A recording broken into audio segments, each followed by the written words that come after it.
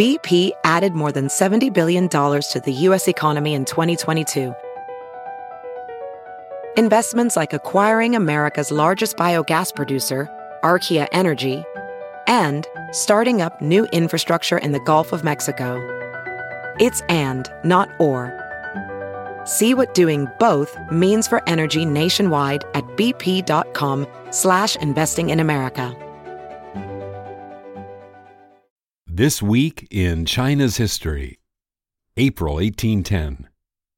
China's pirate queen, Zheng Yi Sao's final success, retirement. Written by James Carter. Published in SupChina. Read for you by John D. Van Fleet. She was a formidable presence on the China coast, a pirate with few equals. In the spring of 1810, Zheng Yi Sao had more than 300 vessels and as many as 40,000 sailors under her direct command. In all, 70,000 pirates aboard more than 1,000 junks yield to her command, harassing coastal villages and the Qing Navy. Zheng Yi Sao had met Qing officers in battle dozens of times, but in mid-April 1810, she was meeting not to trade cannon fire, but terms. Zheng Yi Sao was proposing to retire and surrender her fleet to government authorities. For a successful pirate queen, whose forces outnumbered the Qing Navy by perhaps 3-1, and had successfully fought off not only the Qing, but the British and Portuguese as well, to retire without a fight defied expectations. But Zheng Yi Sao had defied expectations from the start. She was born Xiyang in 1775 in Guangdong.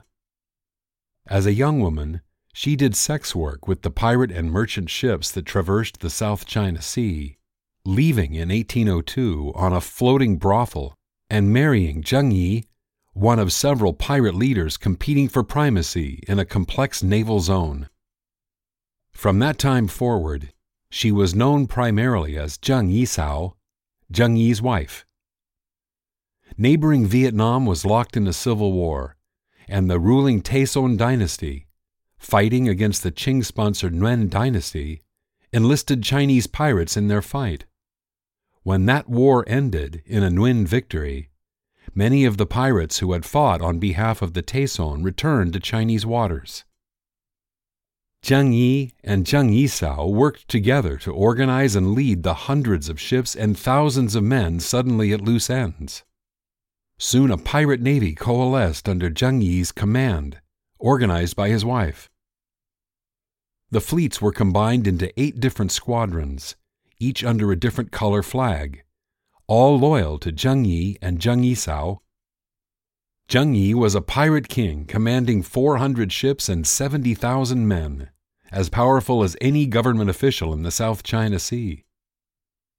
The kingdom grew for several years, but faced a crisis when Zheng Yi died in a storm, or maybe from a cannonball, in 1807.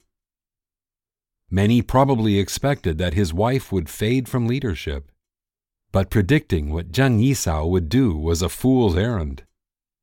She moved swiftly to take control of the largest of the Red Flag Fleet, the largest of the pirate confederations that plied the waters around Guangdong. Crucially, she had the support of Zhang Bao, one of the commanders of the Red Flag Fleet. Zhang had been abducted by the pirate fleet as a boy and taken as a protege.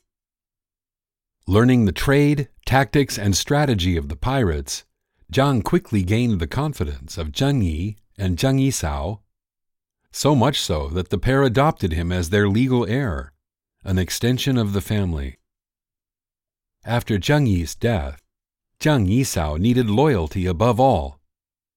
Although capable and experienced, her position was vulnerable. Historian Diane Murray describes Zheng Yi Sao's skillful and aggressive mix of diplomacy, intimidation, strategy, and accommodation to establish personal connections and consolidate her power at the head of the fleet. She took no chances when it came to the red flag. She took Zhang Bao, her adopted heir, as a lover. They married soon after. She then devised and implemented an extensive and detailed law code for the fleet, demanding above all loyalty. Disobeying a superior's order could mean immediate beheading, but also a moral code. Sexual misconduct against female prisoners was made a capital offense. Pirates were permitted to take wives from among their captives, but the code enforced monogamy. Sexual relations outside of marriage were also punishable by death. Zheng Yi Sao's code gave her fleet some aspects of a small state. Each pirate was entitled to just 20% of the loot from any raid or conquest. The remaining 80% went to a common fund allocated across the fleet. And in time, Zheng Yi Sao began generating revenue not just from raiding and warfare, but from more mundane pursuits. By interdicting the Qing government's salt monopoly, the pirate kingdom effectively took over the salt trade in South China, collecting taxes in return for permitting the trade. There was little for the Qing Navy, outnumbered and outclassed, to do. In just the single year of 1808, pirates destroyed nearly half, 63 out of 135, of the Navy ships assigned to protect Guangdong. The following year, pirate ships harassed American, Portuguese, and Siamese vessels attempting to trade at Qing ports, and threatened to besiege Guangzhou. A handful of major battles ended either indecisively or with pirate victories. A revolving door of provincial and regional officials struggled, or simply failed, to assert government control. In 1809, a newly appointed Governor-General, Bailing, moved more aggressively than ever against the pirates. While direct military confrontation was met with defeat and resulted in increased pirate raids on local communities, by the end of 1809, Bailing's campaign to lure pirates to his side through rewards and amnesties began to have some success. Several thousand pirates defected to the Qing side. Zheng Yi Sao was in many ways at the height of her power, but the defections and the signs that foreign involvement in pirate suppression would only increase persuaded her to seek an exit. On the morning of April 8, 1810, she led a group of women and children into Bailing's office and offered her surrender. It was not unconditional. Zhang Bao would keep 80 vessels under his command, and his influence in the salt trade would remain. Negotiations continued at Macau. Although the idea of rewarding enemies of the state was difficult to stomach, Bailing could not ignore the opportunity to regain control over his realm. Within weeks, the Qing government had accepted Zheng Yi Sao's surrender, though retirement might be the better descriptor. Zhang Bao was permitted to maintain his own fleet and was also given a rank in the Qing Navy. The former pirates under his command were granted amnesty and permitted to join the army or navy. The amnesty and promotion for a criminal was not uncontroversial. Lin Zexi, who would go on to confront the British in the lead-up to the Opium War, was among those who objected to Zhang Bao's rehabilitation. As the wife of an official, Zheng Yi Sao retired with a substantial stipend and even outlived a second husband. After Zhang Bao died in 1822, she lived in and near Guangzhou for another 2 decades, dying in 1844 as a new world of treaty ports on the China coast was coming into existence. Pirates are irresistible, even if their Hollywood glamour covers up the fact that they were violent and brutal in many cases.